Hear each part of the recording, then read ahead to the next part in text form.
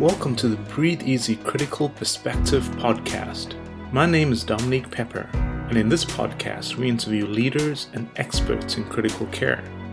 And for today, we go to Melbourne, Australia to discuss long-term outcomes in critically ill patients with COVID-19.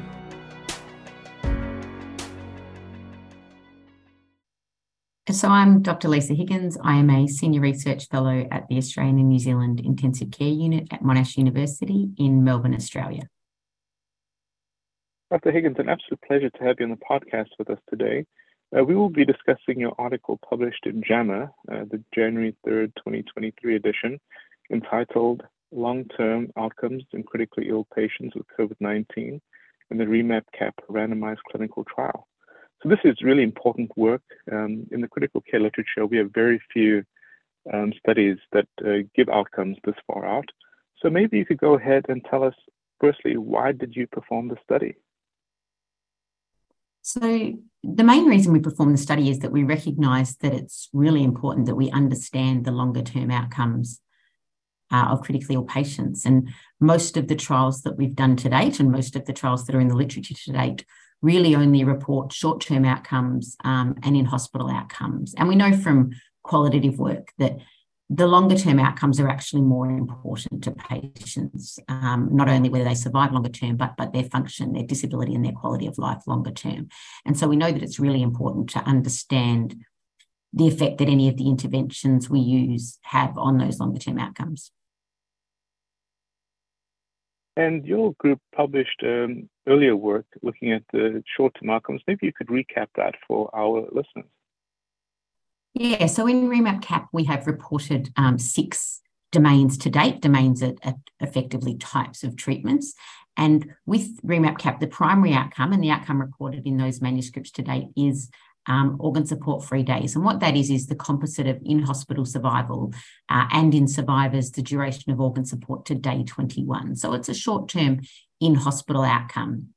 And what we found, so in each of our domains, so in the immune modulation domain, we found that the 2 interleukin-6 receptor antagonists, TOSI and SARI, that they significantly improve outcome, while anakinra doesn't.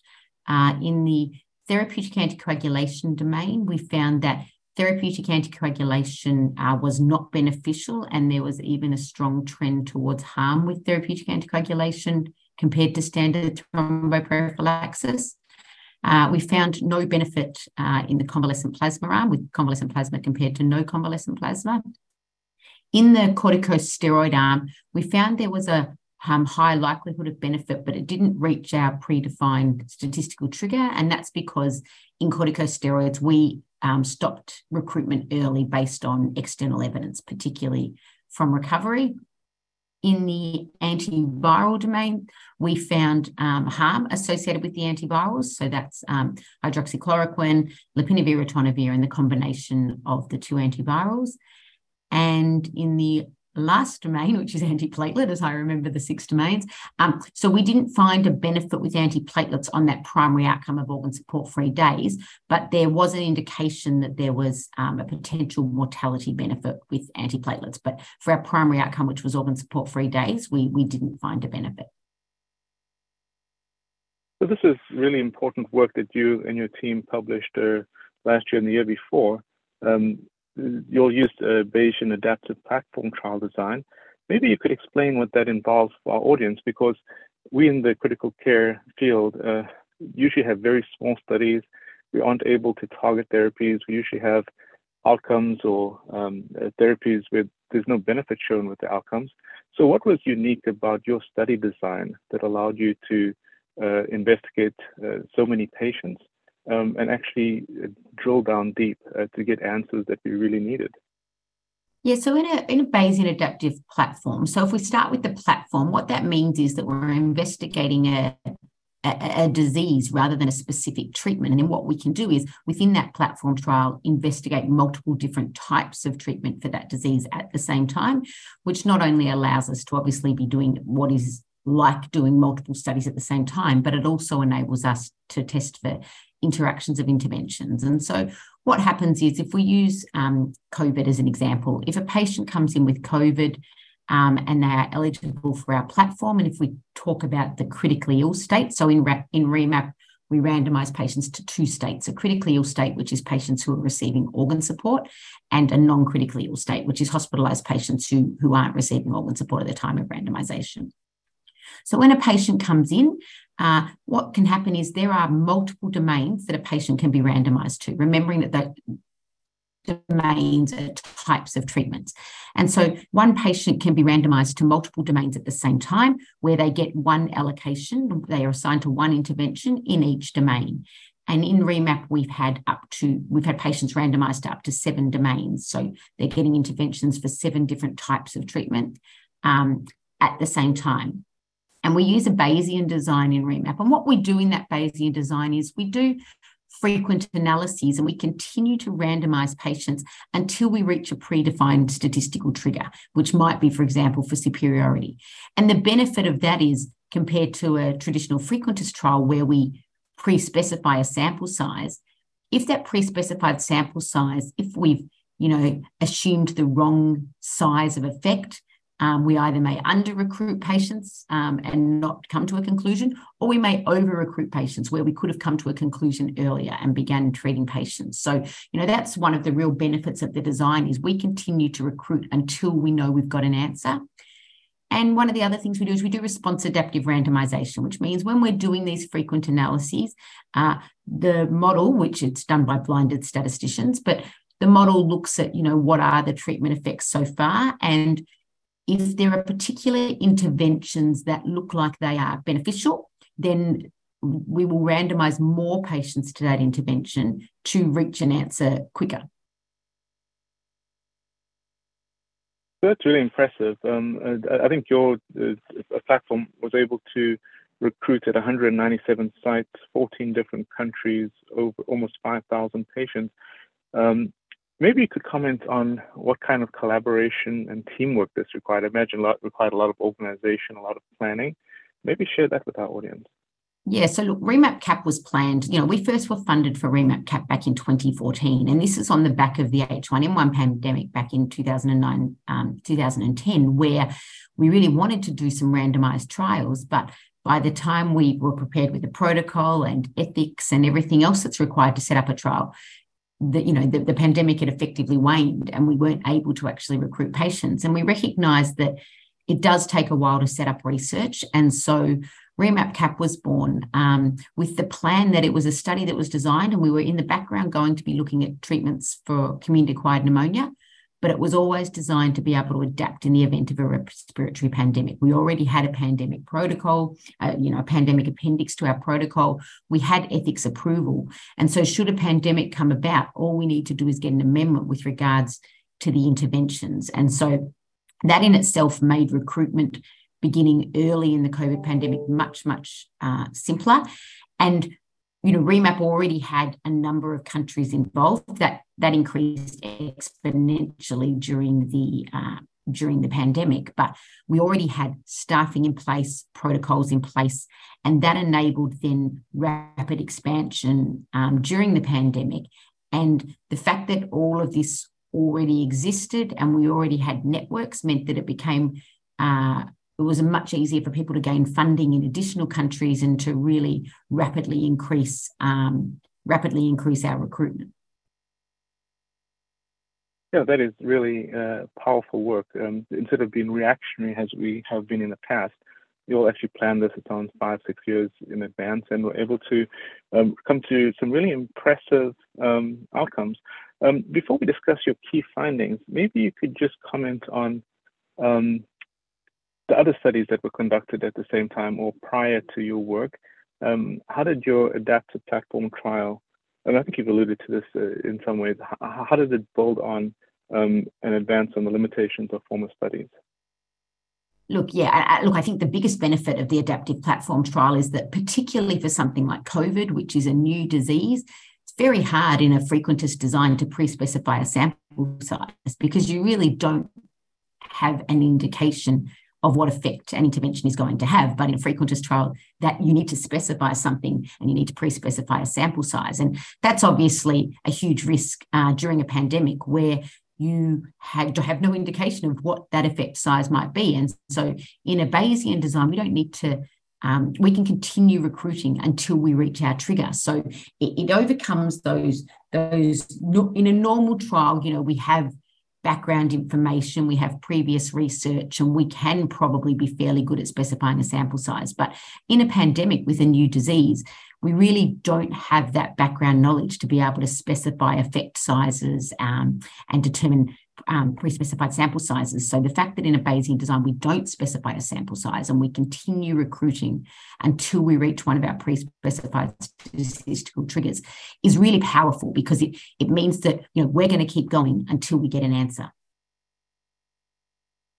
Great.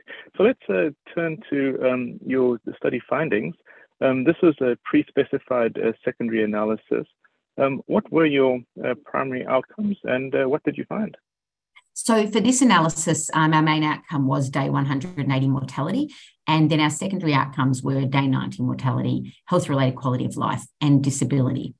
And so in terms of our day 90 mortality, we analysed this as a time to event model because in REMAP-CAP, we follow all patients up to day 90. Beyond day 90, we only follow up the critically ill patients, so the patients who were receiving organ support at randomisation.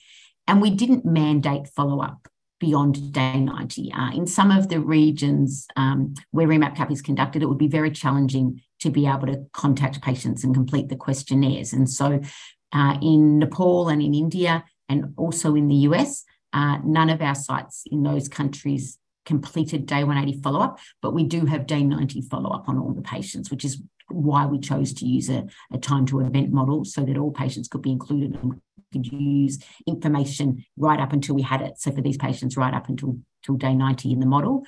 And so what we found for mortality was that the TOSI and SARI, the interleukin-6 receptor antagonists, continue to have significant benefit. So there is a significant improvement in survival out to 6 months with both TOSI and SARI. We found that the antiplatelets have a high probability of improved survival, so out to day 180. So they had a 95% probability of improved survival compared to no antiplatelets. And this is obviously in contrast to our original findings, which looked at the composite of organ support and in-hospital mortality.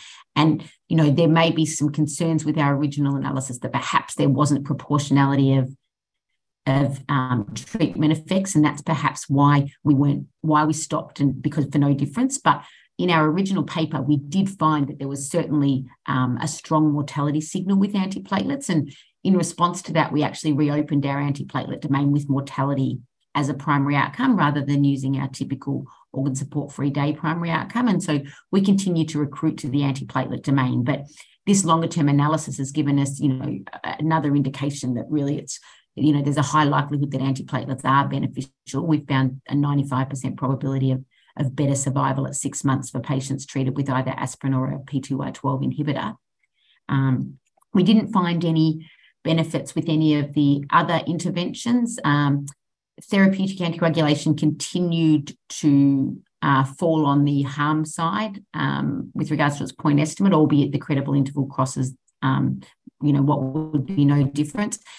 And that the antivirals continue to be harmful.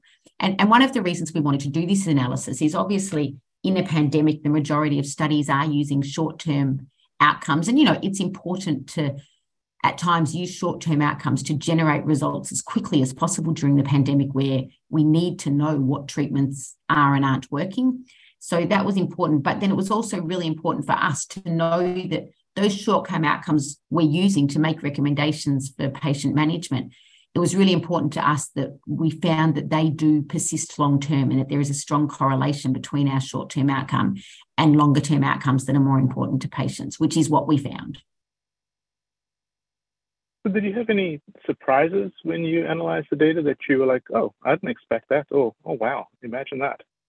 So I don't think our antiplatelet result was surprising because we'd seen the mortality signal in our primary analysis. I think one of the things that was surprising is one of the concerns we have in critical care when we save lives is that the lives we save, those people may actually end up with a lot of disability or poor quality of life. And it's absolutely not what we found here. in the interventions, for example, the interleukin-6 receptor antagonists, the patients who survive actually have better, albeit, it's the credible interval crosses the no effect line, but, the point estimates all show that they have better quality of life and less disability, which is really reassuring because, given that concern that if you save someone's life, you really don't want it to be of poor quality. And it's not what we found at all. The interventions that were resulting in better survival were also resulting in better quality of life and less disability. And then maybe you could comment on the corticosteroids. As you mentioned, the recovery trial showed marked clinical benefit. And obviously, with that finding, it didn't make sense for you all to continue that as a component of your arm. Maybe you could comment on how there's this interplay between this adaptive platform trial and how other studies can affect your ability to continue with a particular study design or domain. Yeah, so obviously we need equipoise. We would never ask clinicians to randomise a patient to an intervention without equipoise. And I think that the recovery results very much meant that people no longer had equipoise. Recovery is a fantastic study. And so we didn't think people had equipoise, and we wanted people to be people who were receiving organ support or oxygen at baseline, which is where recovery showed the benefit was. We wanted them to be receiving corticosteroids. And so it wasn't appropriate for us to continue randomising. And when we analysed our corticosteroid domain, we certainly found a similar effect to recovery in that we found that it would appear that corticosteroids are beneficial. The point estimates were certainly on the side of benefit, but we yet didn't have the sample size to reach our trigger. So our credible intervals were crossing the no effect line simply because, we only had 385 patients randomised. So we just didn't have the sample size to be able to see an effect yet, but certainly the point estimates were where we would expect them to be based on the recovery result. And, our Kaplan-Meier curves, clearly the corticosteroid arms look like they're doing better in our Kaplan-Meier curves. But again, we simply didn't have the sample size to be able to confirm that, corticosteroids were beneficial. But we were happy that, the design of recovery, recovery is a very strong trial, and that we felt it was appropriate to stop recruiting, especially given our results were similar. We just didn't have enough patients yet to have that significance. And then maybe you could comment on co-interventions. So you showed that IL-6 receptor antagonists, antiplatelets, and potentially steroids were beneficial. Did it have an additive effect or a multiplicative effect? Were you able to assess that interaction? So we didn't do it we didn't look at the interaction in our long-term analysis, but in our initial immune modulation analysis, and I would need to go back to the manuscript to check, but there is an addition, the IL-6 receptor antagonists are beneficial when patients are receiving steroids. And obviously you can imagine most of the patients in our IL-6 analysis were receiving steroids, but that together steroids and immune modulators is a good thing. We also looked at the interaction with therapeutic anticoagulation and antiplatelets. That was pre-specified, and the combination of that was bad. But therapeutic anticoagulation itself was showing a potential for harm. So, it's one of the real benefits of the design is that we can look together at the interventions and see, is an intervention only beneficial when you're receiving, another intervention as well. And, that's obviously a really strong reason to have a design like this over a standard frequentist design, where it's much more challenging to look at those interactions.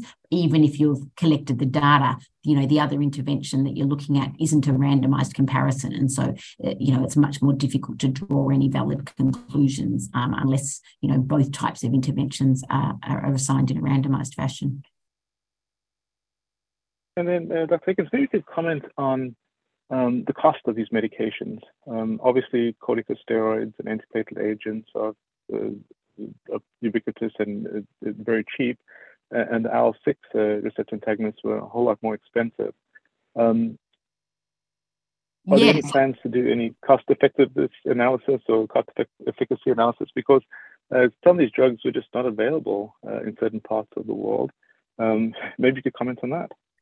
So absolutely, I am in the middle of economic analyses for all of those interventions you just mentioned, and hoping to complete them very soon. And you're right, look, for things like corticosteroids, they are so cheap, and if there's benefit, it's fairly easy to show that they're cost effective, but we do need to do the analysis. Sometimes interventions might improve survival, but increase ICU length of stay significantly. And so, it's not necessarily just the cost of the intervention that matters when you're doing these analyses. You need to look at all of the other impacts that has. Do they stay in ICU much longer? Do they require organ support for much longer?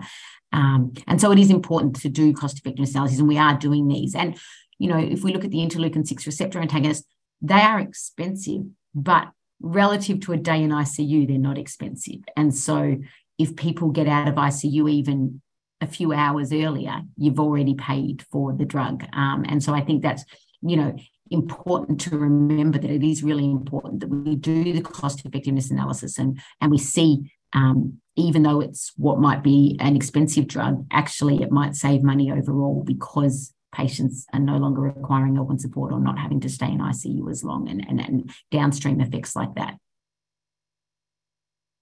And then your study focused mainly on therapeutics. Were there any components looking at mechanical ventilation, to minimize ARDS or ventilator-induced lung injury? Are you able to comment on any of that? And there's also a lot of talk of folks doing awake proning versus obviously proning when they're intubated and sedated.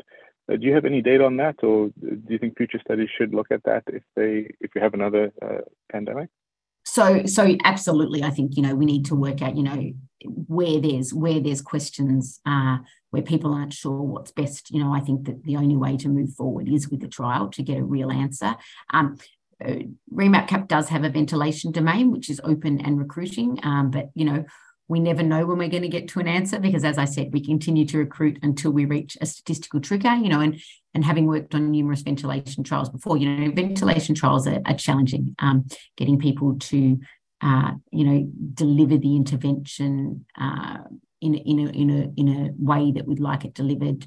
It is challenging, but yes, REMAP-CAP does have a ventilation domain. And, as you can imagine with REMAP-CAP, we come up with huge numbers of interventions we'd like to study. And as much as the trial design does allow for that, there is also the limitation of having to write the protocols related to those interventions and obviously not overburdening sites. So choosing the interventions that we think are most important clinically at the time that need an answer. We can study many, many domains, but there is a limit with regards to what, site resources and what sites can manage, and also what a patient would feel is appropriate. A patient may not want to be randomized to 15 different domains. We don't know that. They might be, but I think that there is a trade-off between wanting all the answers and having a trial that is feasible, that sites feel that they can implement. Got you. And then maybe you could comment on the effect of vaccination as well as different circulating COVID strains. So your study was conducted, I believe, from March 2020 to June of 2021. Some may ask the question, do your findings hold for the different variants of vaccination? I wouldn't assume that there would be a reason why I wouldn't hold it. Maybe you could just comment on that.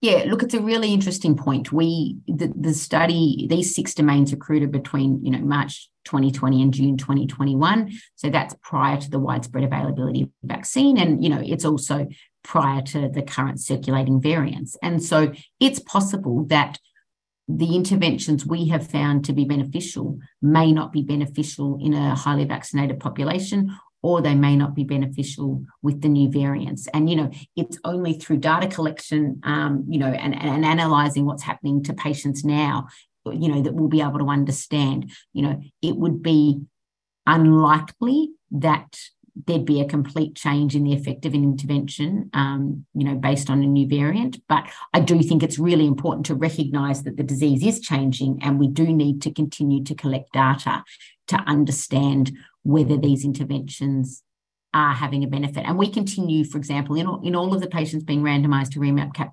currently, we collect whether they are receiving the interleukin-6 receptor antagonist, whether they are receiving antiplatelets, whether they are receiving any antivirals. So we collect all this data so that we're going to be able to go back and look at, even though obviously these patients aren't randomized to those interventions because they're now standard care, having that ongoing data to understand, are these interventions still having an effect, is really important. Agree. And then let's wade into some controversial stuff here. Maybe you could comment on hydroxychloroquine and what you observed in your trial.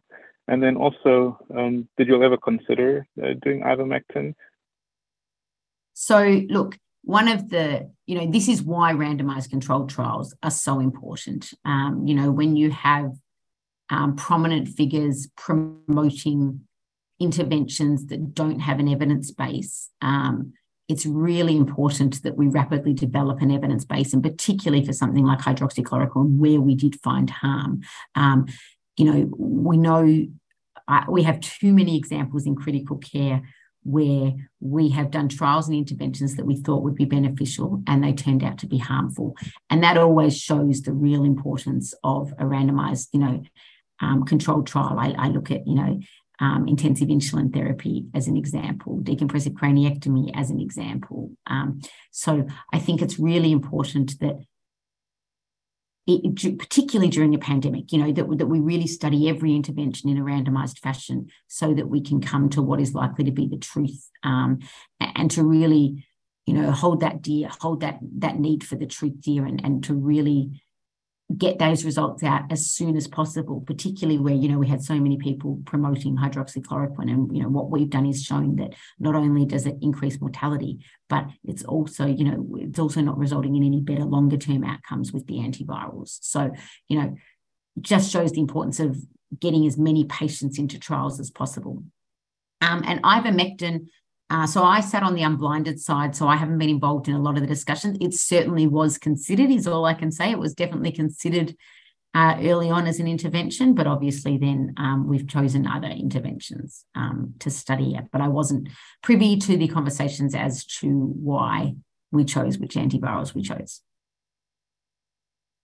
Yeah, and I think as you've alluded to already, the fact that you all had planned this adaptive platform trial 5 years prior, the ability to launch the study so quickly and get answers so quickly undoubtedly saved countless lives as patients received appropriate therapy once the trial results are out. So definitely want to commend you and your team for this massive undertaking and for getting this data out. Dr. Higgins, maybe you could comment on any key limitations that you want our audience members to be aware of when interpreting your study. Yeah, look, so as I said earlier, we didn't mandate follow-up beyond day 90. And so only 88% of sites participated in the follow-up beyond day 90. And we only have mortality on 80s. Just under 86% of patients. So it's obviously a limitation not having all of the data, although we did use the data up till day 90 for all of the patients. But in particular, not having data in Nepal or India or the United States, gives us a less representative sample at day 180. But with regards to health-related quality of life and disability, our follow-up numbers were quite low. We did multiple imputation to account for that. And we also did a sensitivity analysis without imputation, which showed no difference to the multiple imputation results. But obviously, our preference would be to have follow-up on a greater number of patients. It's obviously particularly challenging to do in a pandemic in particular.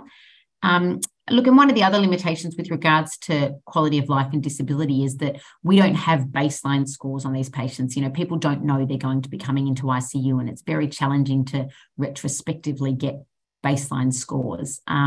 So we don't have baseline scores. There is the assumption that randomization would result in similar groups, but there's the possibility that, for example, in antiplatelets, there's the possibility that there was a difference between groups at baseline. And so that the differences that we see, the benefit that we see with quality of life at 6 months could possibly be due to, differences that exist at baseline, and we don't have measures to be able to know about that. And then, as you said, as we spoke about, this research relates to prior variants of COVID and also prior to the widespread availability of vaccination. And so it's unclear whether the results that we've found now are relevant in the current setting. Well, it's been a really impressive interview, and I just want to say kudos to you and your team for actually doing the hard work of getting out this data, the 180-day outcomes for critical patients with COVID-19. We definitely look forward to your cost effectiveness and cost efficacy analysis that are planned. Dr. Hinds, I want to leave you with the last word. Any final comments that you want our audience to be aware of? Once again, thank you for really outstanding work, and kudos to your team. Thanks so much, Dominic. And my comment is, please randomise patients. If you have patients and you're unsure what to give them, please put them in a trial.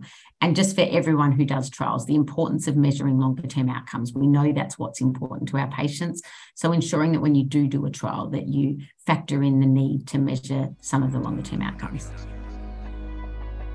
Thank you very much. Thanks so much, Dominic. A big thank you to Dr. Higgins, and a big thank you to all of you for listening to the Breathe Easy Critical Perspective podcast. I'm Dominic Pepper for the American Thoracic Society.